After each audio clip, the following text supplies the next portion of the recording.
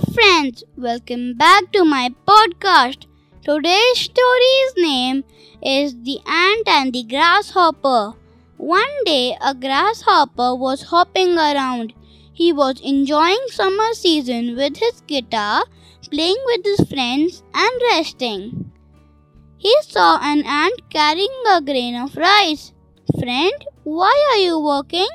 Come, let us play," said the grasshopper. "No, I have no time to play. I'm storing food for winter," the ant replied. "Ha ha, there's plenty of time for that," the grasshopper replied and hopped away. After a few days, it started to snow. The grasshopper had no food to eat.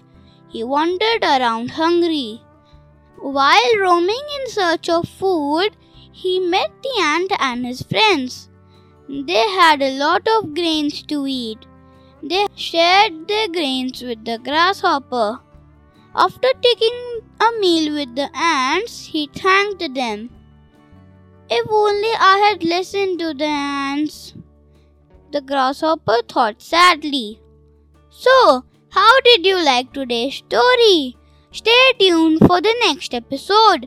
Till then, I wish you stay safe and have fun. Bye bye.